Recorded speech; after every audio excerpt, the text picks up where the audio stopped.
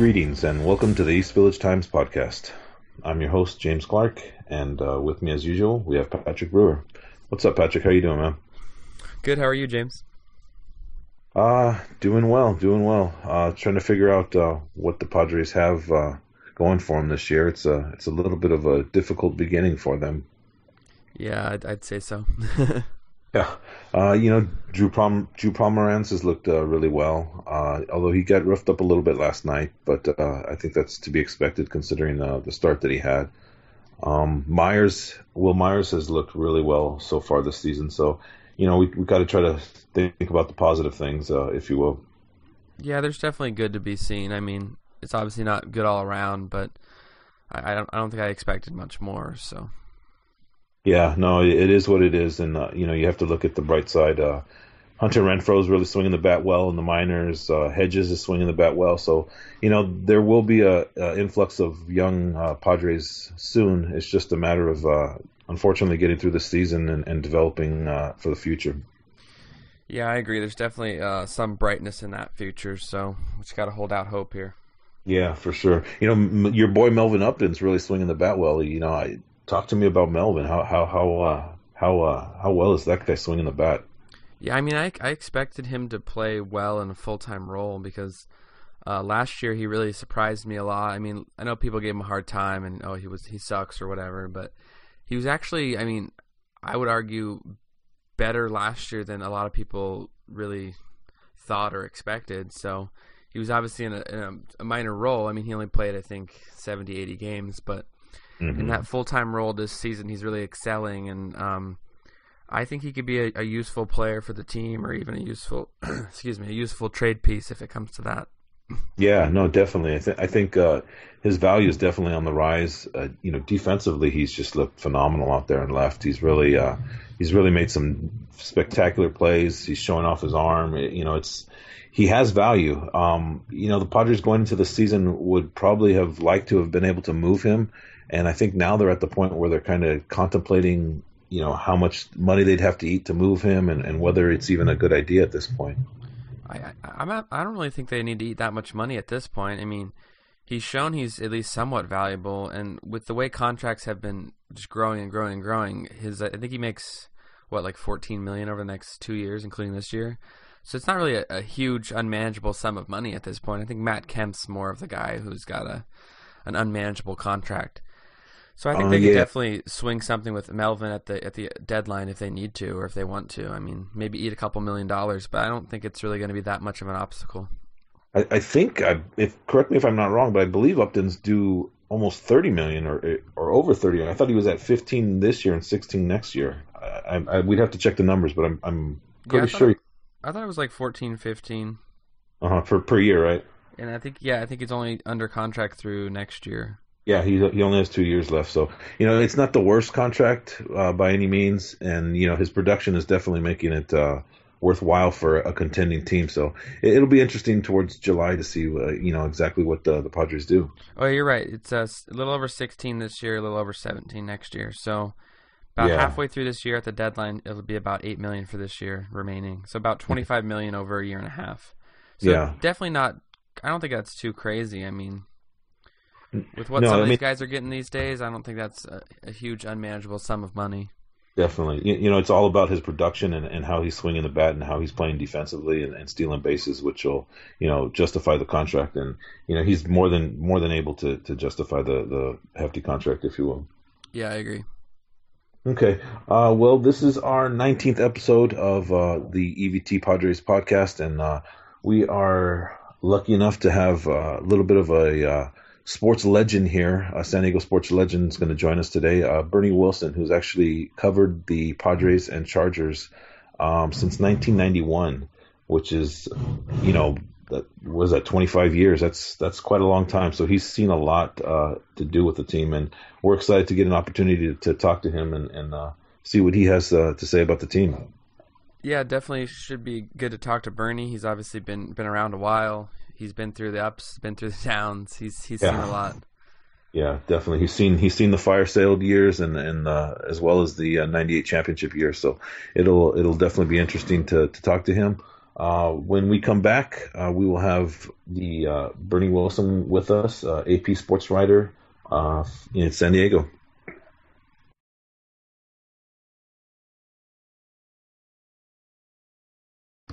All right, folks, thanks for joining us here on our 19th podcast. We're lucky enough to have a San Diego-based sports writer for the Associated Press since 1991. Bernie Wilson is with us today. How are you doing today, Bernie? Pretty good, guys. How are you? We're doing well, licking our wounds after yesterday's Padre meltdown again, if you will. It's tough. That bullpen is looking shaky. What are your thoughts on the bullpen, Bernie? Well, you said shaky. I could use other words, but since this is probably a family podcast, I better not. After covering the meltdown Saturday night at Petco, and then the meltdown Sunday afternoon at Petco, and then watching the meltdown last night, it's pretty brutal, to put it bluntly. I mean, the numbers that the bullpen gave up just the Saturday and Sunday games at Petco were unbelievable. They allowed 10 runs over the final 3 innings Saturday night, and then 5 runs in the late innings on Sunday, gave up home runs, gave up triples. I mean, it was just ugly. And, the thing that is very apparent that we scribes in the press box run a lot of smack talk. One thing the Padres really should consider doing is bringing back Kevin Towers as a bullpen consultant. I mean, every general manager has about 10 or 12 special advisors, for this, that, and the other thing. And, maybe the Padres need to forget metrics and analytics and just bring KT back and get some arms down there, because it's, Andy Green, the skipper, said Sunday that, he doesn't see any need to panic, that it was a short-term thing, 2 bad games. But, last night wasn't as bad, but there obviously are some serious problems there, and, they need to address it sooner rather than later. Yeah, no, there definitely are issues. Do you see any relief as far as the minor leagues coming up? Is there anybody down there that can help them? Maybe John Edwards when he's healthy. It's tough. There's Well, that's the thing. You just stumbled into it. I mean, they're at any position. AJ so savaged the minor league system a year ago. Mm-hmm. That he got rid of all the talent in that. Win now attempt, which, is admirable that they tried. It's just, they left it so bare that there really isn't anybody who can come up and help now. And I think this season, obviously coming in, nobody gave him a shot. It's like a sacrificial season to try to get to whatever's down the road. And I'm not quite sure what the blueprint is here. They were planning on riding the big 3 horses, Ross, Cashner, and Shields, and Ross is now down. He made 1 start, and we're almost to the end of April, and he's at least, Greeny said over the weekend, 2 weeks away. So, and haven't covered the Padres as long as I have, you can almost double that just to be sure.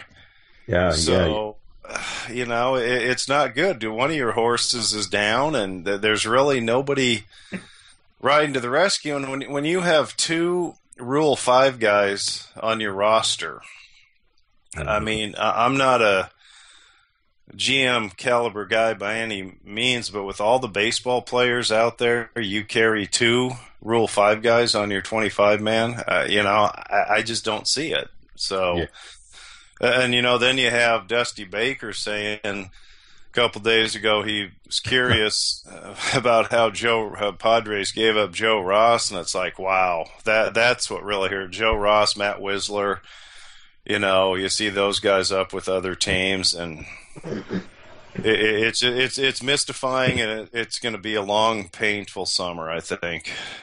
Yeah, I think unfortunately you're right. It's going to be a kind of a transition period. They don't want to use the rebuilding word, but it's more of a transition period, if you will. Well, here's the deal. They don't want to use it, but we're certainly going to use it. What's fun is when Marty Schottenheimer was ball coaching with the Chargers, he absolutely hated that word, and we would goad him and needle him every Monday.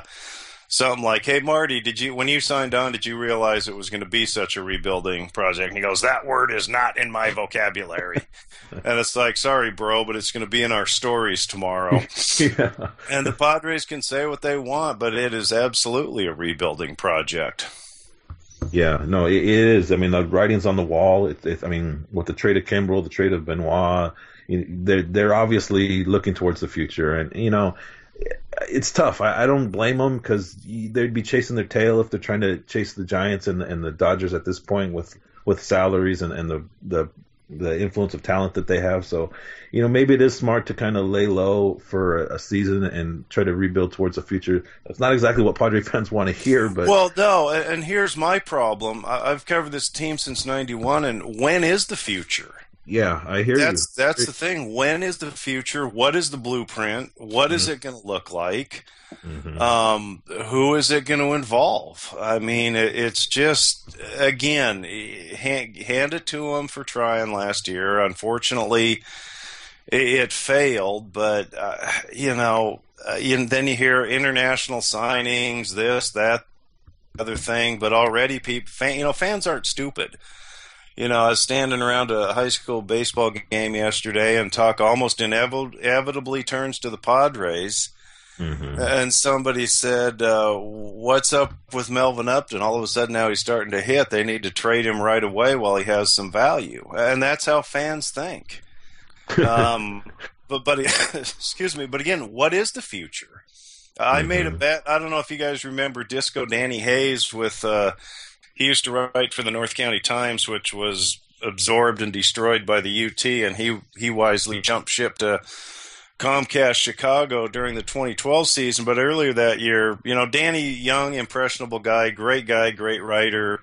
He was buying into the Padres plan at the time, which was load up on prospects. And I made him a bet one night during a dismal game that the Padres wouldn't have a winning record until 2016, and he jumped on it big time. And I think the bet, it's either a 6-pack or a half case. If I win it, it's going to be a half case. And then I always lead with my face. I said, "You know what? Why don't we make it 2017?"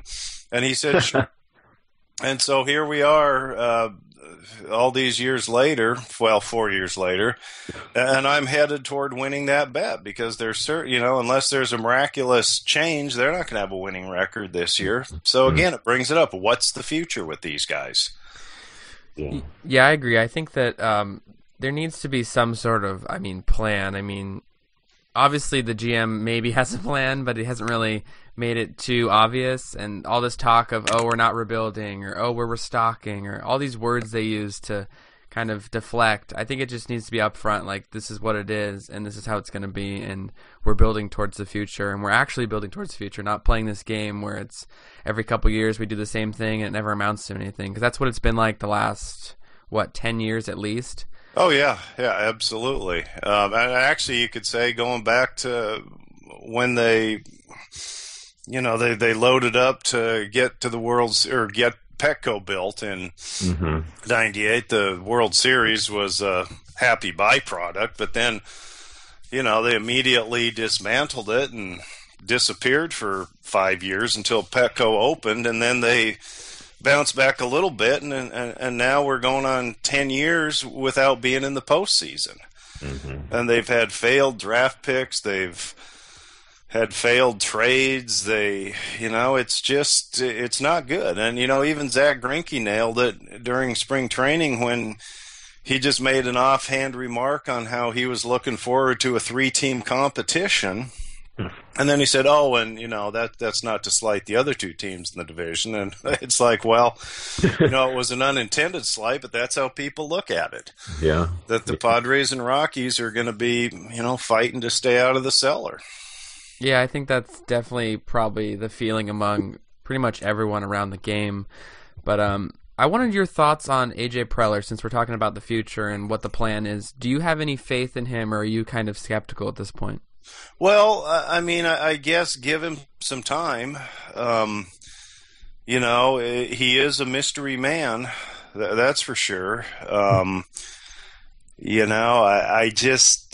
he obviously knows how to evaluate talent, or he wouldn't be where he is. Maybe he's got a little Bobby Beathard in him, which sometimes is good, but isn't always good.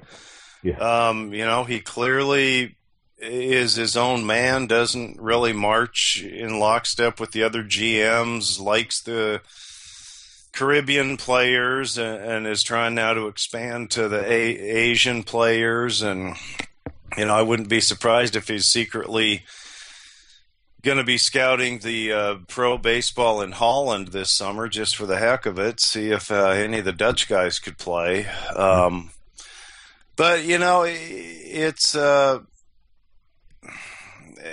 I don't know. He's hard to put a finger on, really. Does he have some great master plan that we don't yet know about? Again, he certainly is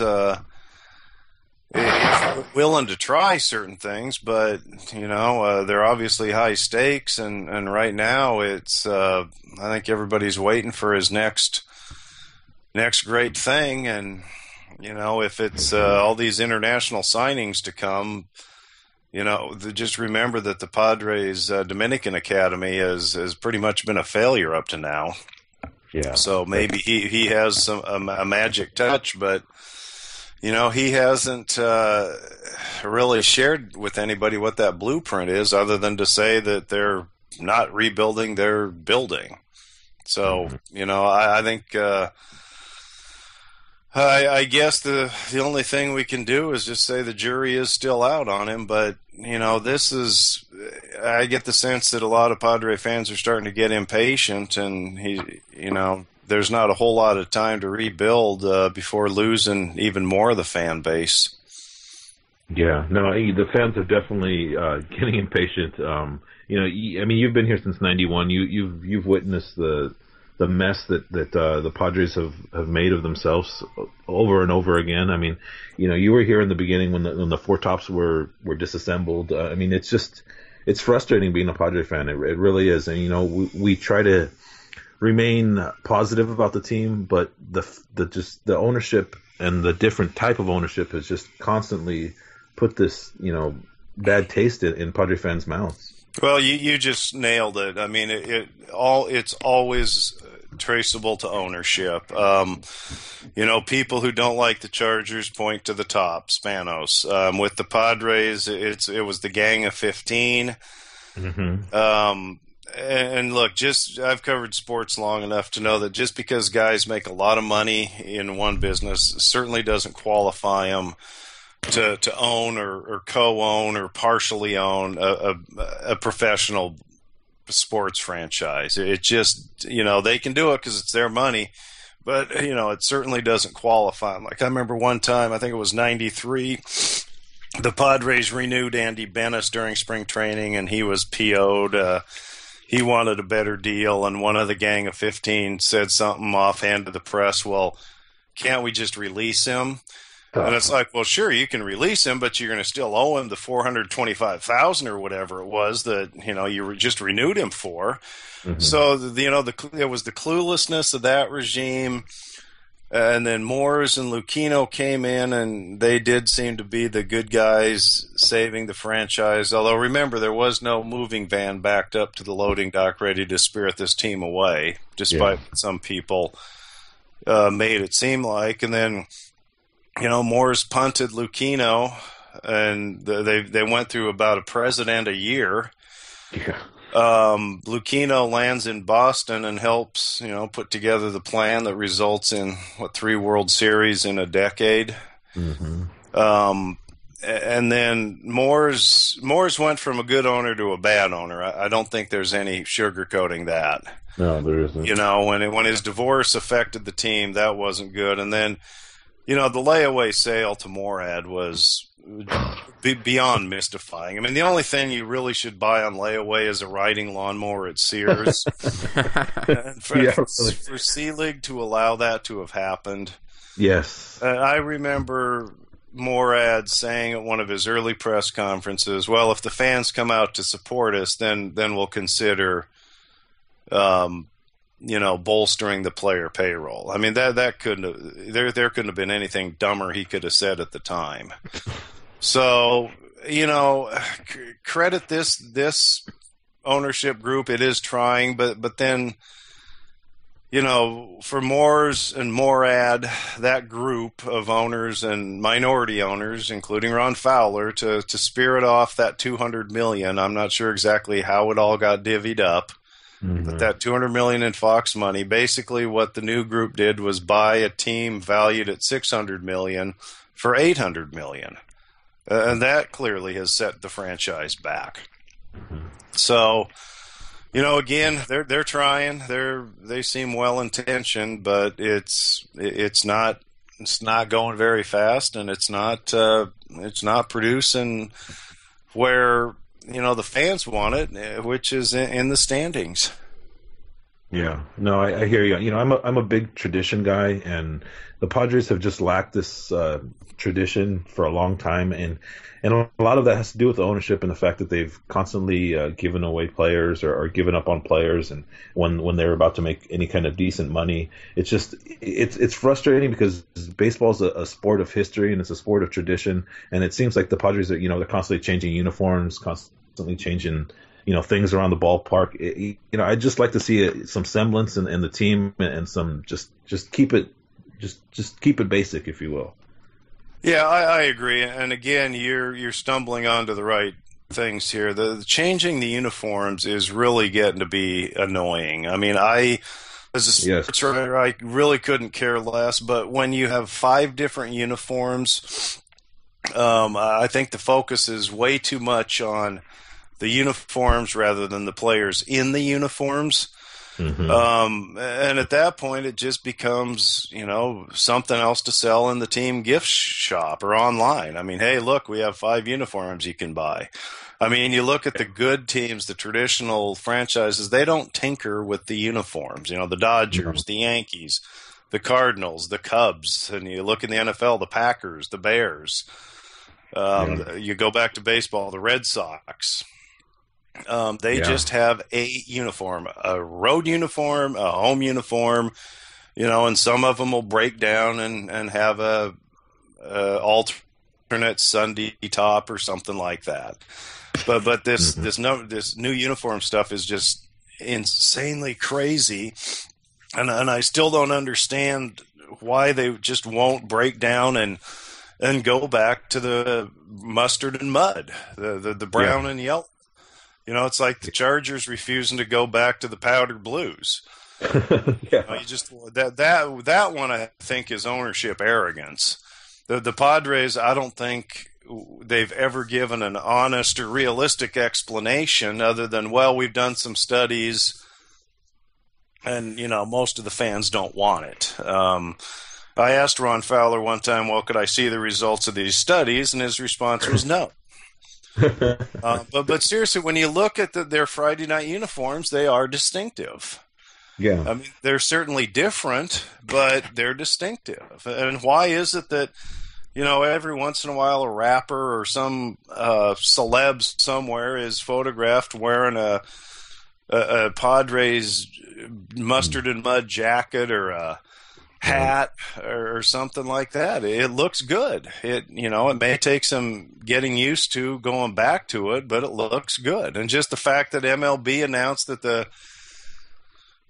Home Run Derby workout day tops are going to be those colors for the All-Star game. I mean, they're thinking the right line, but they're probably also thinking, hey, we can sell a lot of these to the fans, and excuse me, I'm still fighting a cold. And then all of a sudden, the Padres will be back to their same boring, white with the yellow accent or the blue. But it would be nice if they just would go back to that. And whether it's, the solid brown top, the pinstripes, it's distinctive. It says San Diego. Yeah. The blue says, well, we're not sure if we're Cleveland or Tampa Bay or, whatever. We're someplace in the in the major leagues, but it's certainly not distinctive. And it really would be nice if they could, just say, yeah, we're going back to it.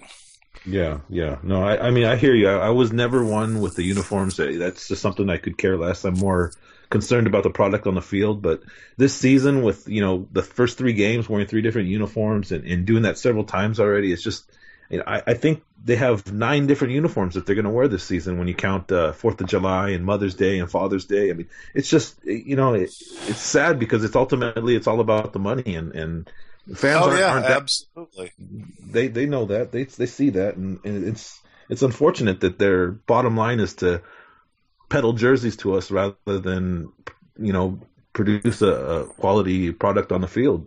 Right, and I go back to 2 uniform changes ago when Breakfast Town Tom Garfinkel was still running the show. I can't remember. They modified the uniforms or did something, and they had this splashy little news conference type thing in the home clubhouse with strobe lights and stuff. It was all glitzy, and that's where I got that line. Will Venable said, ultimately it's not the uniform, it's the guys in the uniform and how we perform. And that's the element that is sadly lacking here. The focus is on the uniform and not getting guys in the uniform who can compete for, at the very least, a wild card spot. God help us if they ever compete for the division title again. Yeah, seriously. Yeah, the ownership is about making money, but they just don't seem to realize that you put a quality product out on the field and you'll have years after years of sellouts. I mean, how long have the Giants? I mean, aren't they at 150 straight sellouts or something? Something like that. They mentioned it last night on the air, but I didn't catch the actual number. It might be more than that. I mean, that's a franchise. Probably is. That gets it. I mean, when you look at how they put together a team, they aren't so analytical driven as they are instinct driven. Like this guy's a ball player. We need him. Exactly. I mean, you walk into, this is sort of veering off the track a little bit, but when you walk into the Giants clubhouse when they're in town, it's a different vibe than the Padres clubhouse. You walk into the Dodgers, it's a different vibe. You walk into the Cardinals, it's a different vibe. And that's not to criticize the local 9, but it's just that there is, and granted, when a team's on the road, they're congregating in the clubhouse, but it's, it is just a different vibe. And you look at how the Giants have evolved since 2010. They have a core of players, but they're constantly like the Patriots. All these interchangeable parts have come and gone, and they win championships at least every other year. They do. This year, they're not exactly burning it up early, but who knows? Maybe they will late. And it's the same in the ballpark. When the Giants are in town, there's a different vibe. And I'm not, I know that'll tick off the hardcore Padre fans, but as a writer, I noticed that. There's a different vibe. If you notice, when the Cardinals were in town, there was a lot of red in Petco Park all weekend long. There was a lot of red in the gas lamp. Yeah. Whether they're locals who are Cardinal fans or obviously a lot of out-of-towners came in, which is good for the San Diego economy. Pump up that TOT to get that Dean Spanos dome built and nail the Cardinal fans. But again, it's a different vibe when those teams are in town. I remember last year when it was so dismal, the Giants were here early September, and it was, the baseball vibe was in the visiting clubhouse. It was in the stands, but then Giants left and the Rockies came in, and it was like, going from a club scene to the library. It just went from 60 to 0. And that has to do with, these teams that are perennially in the race.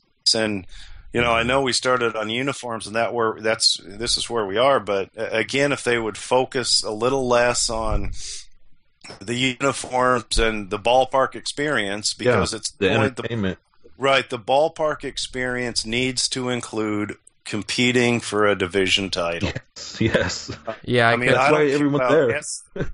Yeah. I don't care about SD and HD or get your picture on the screen. I mean, the Pod Squad, I will hand it to whoever runs that, they've got a different vibe this year too. Some nights they look like USC song girls, some nights they look like UCLA cheerleaders. That's fine, but we know maybe if they put the same detail into revamping the bullpen, they wouldn't have these insidious, whatever the word is, meltdowns in the late innings, and the ballpark experience could include more victories. Yeah, I couldn't agree more. I'm completely indifferent to the color brown. Like, I could care less. I don't want to hear about it anymore. I wish they would just pick a damn color and stick to it and not have this conversation it seems like every day someone's talking about where's the brown, or I like the New Jerseys, or it's like, who cares? Like, I want a team that actually is good and can stay good and win for years. I don't care about what the hell they're wearing. They could wear pink for all I care, as long as they're winning games. Yeah, that'd be radical, wouldn't it? Yeah, let's go with pink and black jerseys. That'd be good. So I wanted to get back to a little, I guess, on the field stuff. I wanted your impression of Andy Green. I'm not sure if you've had conversation with him or any interaction, but what do you think of him so far as a manager? What are we, like, almost 3 weeks into this season now? Well, see, I look at him. I look at all managers, first of all, and how they deal with the press, because that's our main interaction with him. And so far, he's been great. I mean, he's personable. He's the kind of guy who remembers your name, the day after he first meets you. Not that that's big to outsiders, but that helps. We have to, as scribes, we have to develop a working relationship with managers, coaches, etc. And he's great. He has been from the very start. He was good at spring training. He gives you pretty much what you need. He gives injury updates, which is very unlike ball coach McCoy over at the Fortress. And he's just he understands we have a job, and he helps us do it. He managed, I think, for 4 years in the minor leagues, won a couple of championships, or at least one championship, was manager of the year a couple times I can't remember which league it was, the last league he was in, but he gets it, and that's all we ask for.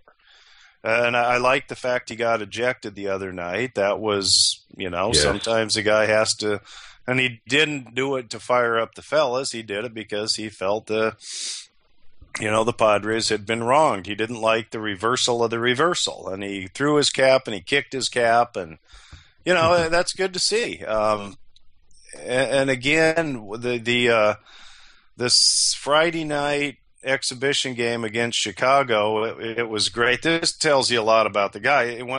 After a game, win or lose, there's this room off the clubhouse where the skipper does his interviews. There's a podium and a bunch of chairs, and there were only 3 writers in there that night. I guess everybody else in the media had something else to do, and we heard a knock on the door that leads into the clubhouse. It was locked, and somebody got up and opened it, and here's Greeny and one of the PR guys, and Greeny had been locked out of the manager's room. No big deal. He walks up to the podium, and the microphone was stuck about, Greeny's a short guy, and the microphone was adjusted about 8 inches above his head, and he looked at it and goes, well, that's pretty high, isn't it? So, instead of throwing a tantrum like some prima donna might, he just pulled up a chair and sat down with the 3 scribes, and we talked about the game. I mean, to me, that's very telling about a guy. He knows he can go with the flow, and he doesn't overreact, he doesn't underreact. He just sat down and started talking ball with the fellas. And again, to me, that's all we ask, is to just have a good, cordial relationship with the guy. And so far, it's good.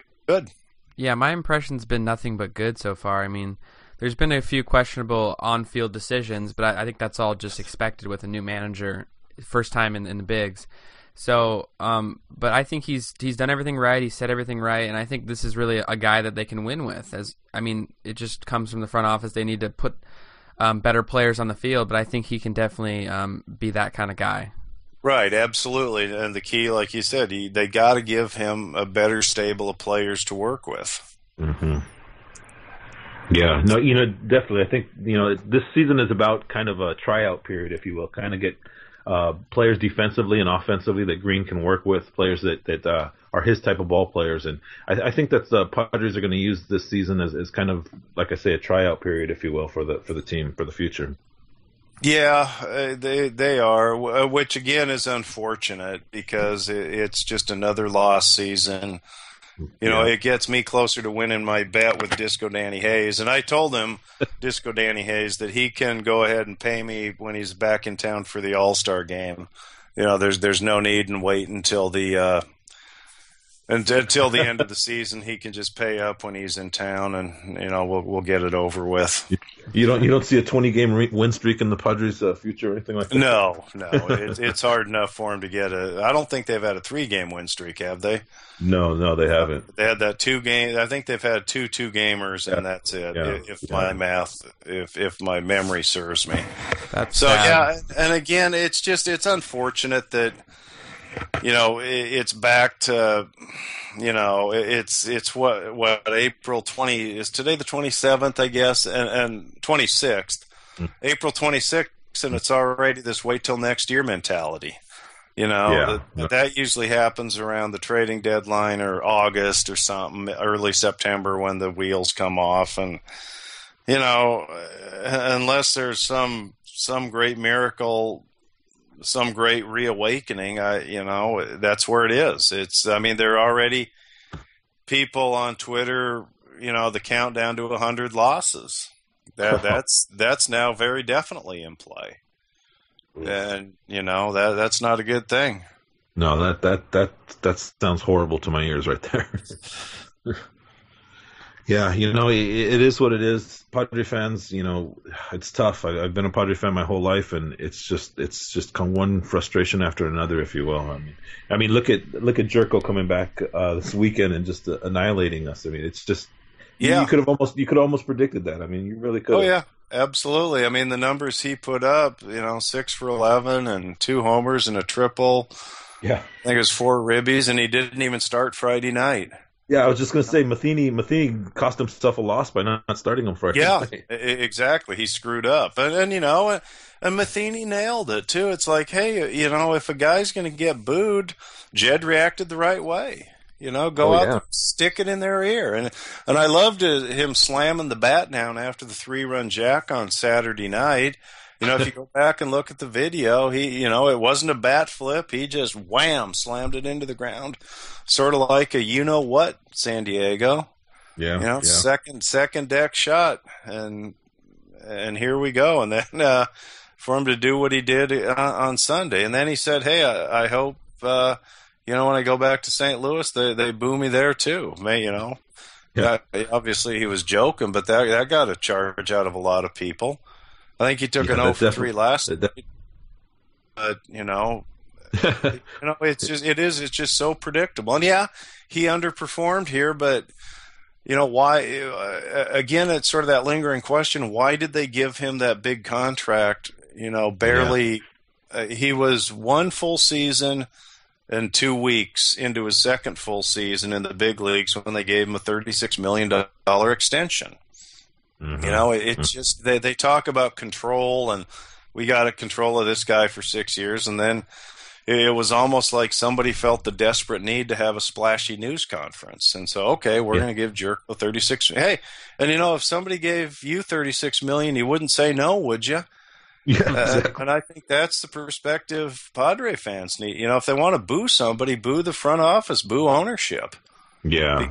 They're the ones who all of a sudden decided, hey, you know, we got control of this guy for 5 more years, but let's give him $36 million over those years. In fairness to Preller, that wasn't really his. Well, he wasn't here, but D and Fowler and Seidler, they were here. Mm-hmm. And that's maybe don't boo the front office, but boo ownership. Yeah, definitely. You know, they're the ones who drop that much cash in his lap, and whether he didn't earn it, that's almost beside the point. What ball player is going to say, you know what? Why don't we wait till I'm approaching free agency and you give me that kind of money? But they said, hey, you know, you're just starting your second full year. Here's $36 million. Can I just say I don't understand the need to boo a player that was traded. It seems kind of silly to me. It's not like It's not like he chose to leave out of spite. It's not like we treated him well when he was here anyway. So. Right, exactly, and that came up too. I think a lot of it Saturday night was probably alcohol fueled. Yeah. You get your knuckleheads pounding the $11 beers. And Joe, he used to be one of us, but he's not anymore. I don't think, I'm guessing that a lot of knuckleheads in the stands might not have realized that he was traded. Yeah. And that's sort of a scary, sad thought. Hey, I know that guy. Yeah, hey, I know it. He's not one of us anymore, and I'm on my third beer. Why don't we boo? So, the hate was a little less on Sunday until he started, hitting he hit the triple and then the homer. But you know what? Good for him. That's what guys should do. You get booed, stick it in their ear. Agreed. Yeah, he was definitely motivated, and he definitely made a statement. That's for sure.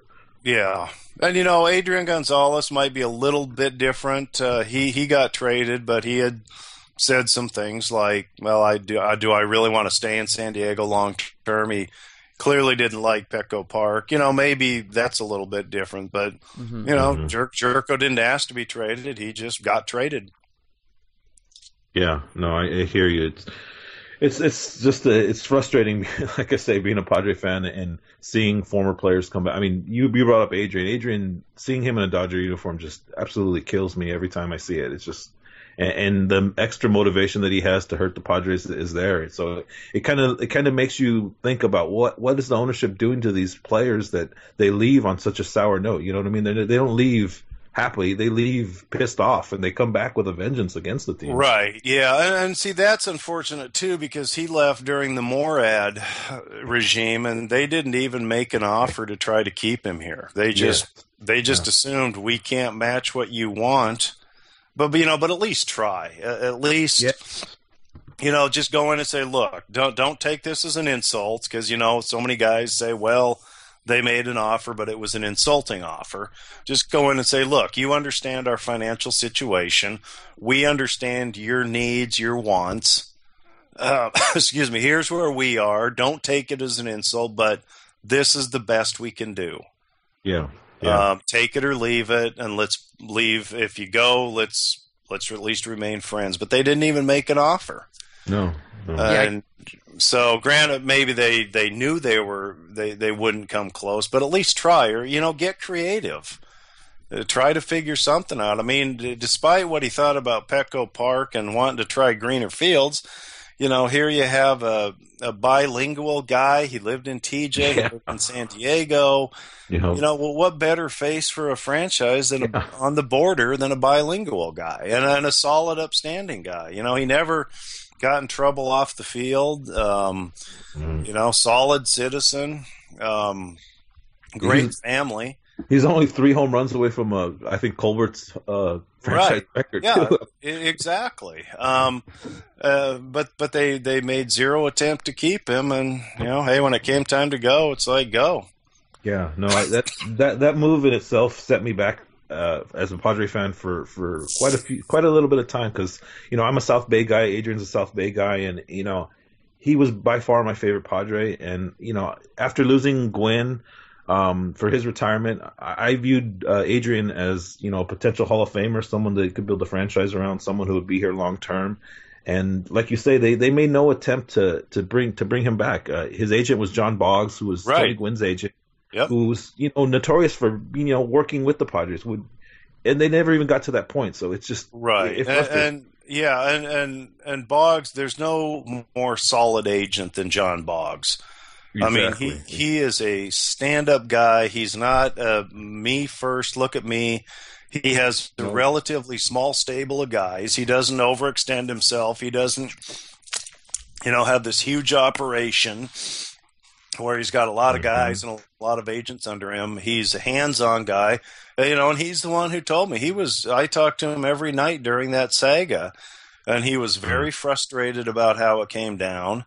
He had to go to Boston to help sort some things out. I think they were getting some grief from on the Boston end too on structuring the contract or structuring an extension. Yeah, and Boggsy told me the Padres didn't even try. They didn't make an offer. And Boggsy's the kind of guy that you could say, look, John, you live in San Diego, your practice is here. You've represented Tony Gwynn and some other top flight guys. You understand our financial plight. If we, you would say, okay, I'm all ears. What do you got? And they would make their offer, and Boggsy might say, "You're right. That's it's not going to work, but thank you for trying." Boggs is that kind of guy. He wouldn't dismiss them out of hand and hold a press conference and say the Padres are a bunch of cheapos. But he was very frustrated. They didn't even make an offer. So, just another chapter in as Tony Gwynn himself. God rest his soul would have said, "Hey, we're the Pods." Yeah.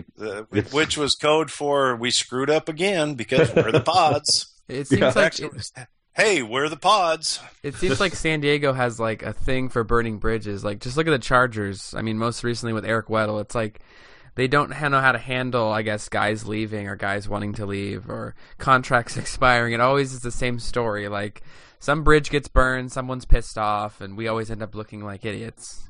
Right. In fact, the line that's been floating out there with the Chargers, and I told Weddle this early last season, and he got a chuckle out of it, and I actually wrote it, is the Chargers make you a star, someone else makes you a champion.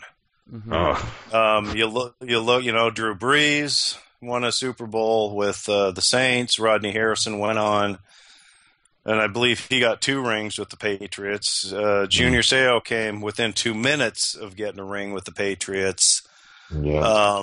The talent they've run, and it's true. And I told him, look, as painful as this is personally, and he has a lot of pride. I said, you're going to go somewhere else, and you're going to be better off. And it was hard for him to argue that. And it is mystifying why they. Now to Charger bash a little bit, when they quote unquote traded Seau instead of having a press conference at their facility with Dean Spano sitting there saying, we never saw this coming, but it's a tough part of the business. I think the Cowboys did that with Emmitt Smith sitting there and Jerry Jones, a tearful newser. Junior had a press conference at his restaurant. Mm-hmm. I mean, it couldn't have been any more classless of the Chargers to have done that. I mean, this is Junior Seau, for crying out loud. And, he's holding a press conference. They set up a little thing for him right in front of the door to the kitchen. What the hell's that all about? Yeah. And then remember the Dolphins were scheduled to come back and play here in 2003. That was the game that got moved to Phoenix because of the wildfires. But he had a countdown clock in his restaurant. Nobody really knew if you were just an average customer in for a sandwich or Mama's chicken or whatever it was. You'd have no idea what it was, but he had a countdown clock for the kickoff time for the Dolphins Chargers that year. That's how motivated he was.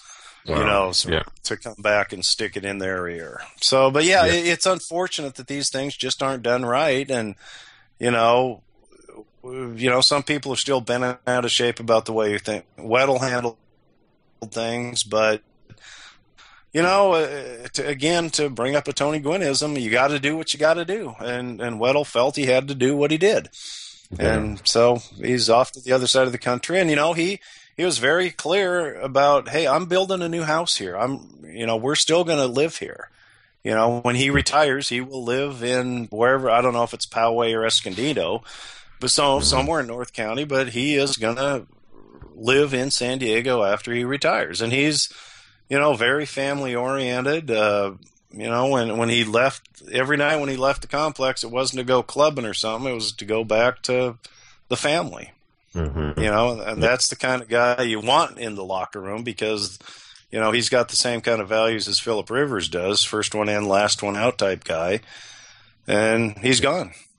So the for both these teams is just, it's atrocious. It really is. I mean, they both just, I don't know what it is. They just don't have a clue when it comes to dealing with fans' emotions and predicting what fans would feel. It just seems like, I understand it's a business and both teams are a business, but there's a lot of fan interaction that needs to be taken into consideration when it comes to making moves like this.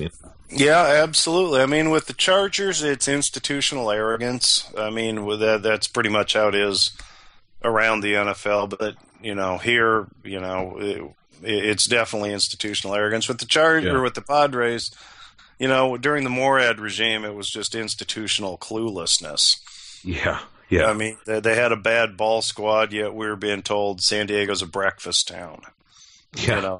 That's, just part of that massive disconnect that, okay, we understand you're pumping up the ballpark experience and you're serving breakfast on the warning track on Sunday, but how the hell is the ball team going to be this year?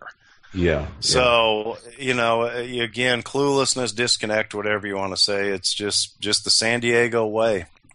Yeah, and it's ironic that both ownership groups. You've had Spanos that's owned the team forever, and you've had the Padres that have gone through multiple owners, and neither way can kind of figure out what they're doing as far as handling public relations and dealing with the fan base.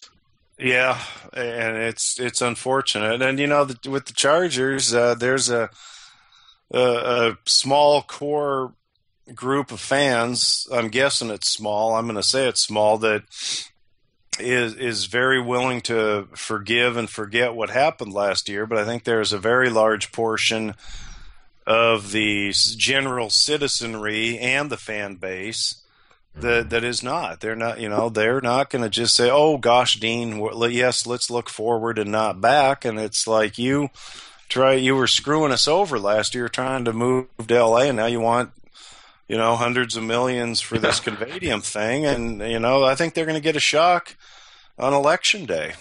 And it's because of the way that they've treated the fans.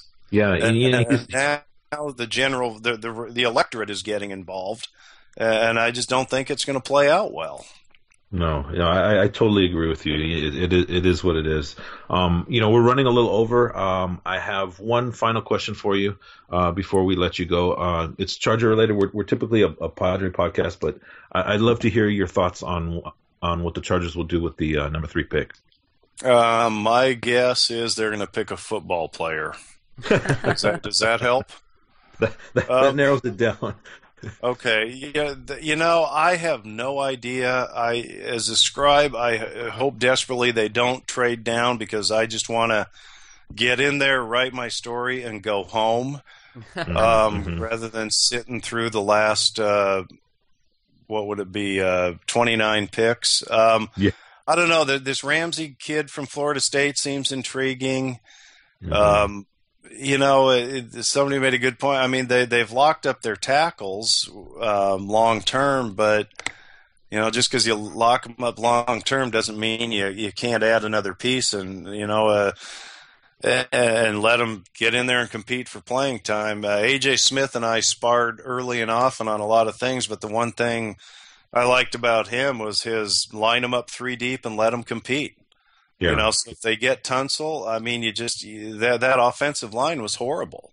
A lot of it had to do with injuries, but hey, guess what, everybody? Football's a contact sport. Guys get hurt. It happens. And you got to wonder too, some of those injuries might be technique related. So I don't know. I would think that they need to lean offense, but maybe Tommy Terrific Telesco has to go with the sexy pick and pick Ramsey and pump up the defense a little bit. So I know that isn't exactly giving you an answer, but I guess you guys can flip a coin and decide for me. How's that? Yeah, there you go. Yeah, I mean, it seems like they're leaning towards Ramsey or Tunsil. Who knows at this point? I'm sure Telesco's working the phones, and anything can happen at this point. And no matter what happens, no matter who they pick, they'll come out in their press conference and say, we got exactly who we wanted to get. Yeah. Of course, this year it'll be easy since the Rams and the Eagles are, expected to take quarterbacks, so that opens the door for the Chargers to get who they want, but they'll say, yeah, we got exactly who we had our eyes on. Top ranked guy on the board. Yeah. Here he is. So the cliches will flow. Oh, absolutely. So all right. Okay. Well, thank you so much. Yeah. No. Who knows what direction they're going? It's tough to predict at this point. Yeah. All right, Bernie. Well, thank you so much for coming on our podcast and talking some baseball and a little bit of Charger football with us. We really enjoyed it. You're a wealth of information. Anytime, guys. It was fun. Thanks, man. Thank you so much. Okay. Have a great one, and we'll talk soon. Sounds good. See you guys later. Okay. Bye-bye. All right, folks. That was Bernie Wilson, San Diego sports writer for the Associated Press since 1991. You can follow Bernie on Twitter at Bernie Wilson. He's a great guy. He's waiting for the championship like all of us for both teams, and he's frustrated like a majority of the fans. Yeah, I can definitely sense that frustration, and he had a lot of good points to make about kind of what's wrong, not only with the Padres, but with the Chargers as well. So yeah, for sure. Well, thanks, folks. We ran a little bit over on our podcast this week, but Bernie is a great guest, and we had a lot to talk with him about. Padres are on the road right now in San Francisco. Hopefully they can even up the series today. James Shields is on the mound. Patrick, any thoughts about today's game? Let's hope James Shields pitches well. Yeah, exactly. We could use him. Yeah, for sure. All right, folks. Thank you so much for joining in and listening to us. We had a ball. This was our 19th podcast. Patrick, if you want to send us out, we are good to go. Yeah, we are on Podbean as always. East Village Times podcast. Give us a shout on there. We're also on iTunes. Give us a review. That would be much appreciated. James is on Twitter at EVT_news. I'm That's So Padres, which is very fitting for the last couple of days. And yeah, keep listening. Thank you so much, folks. Have a great day. East Village Times podcast, signing out.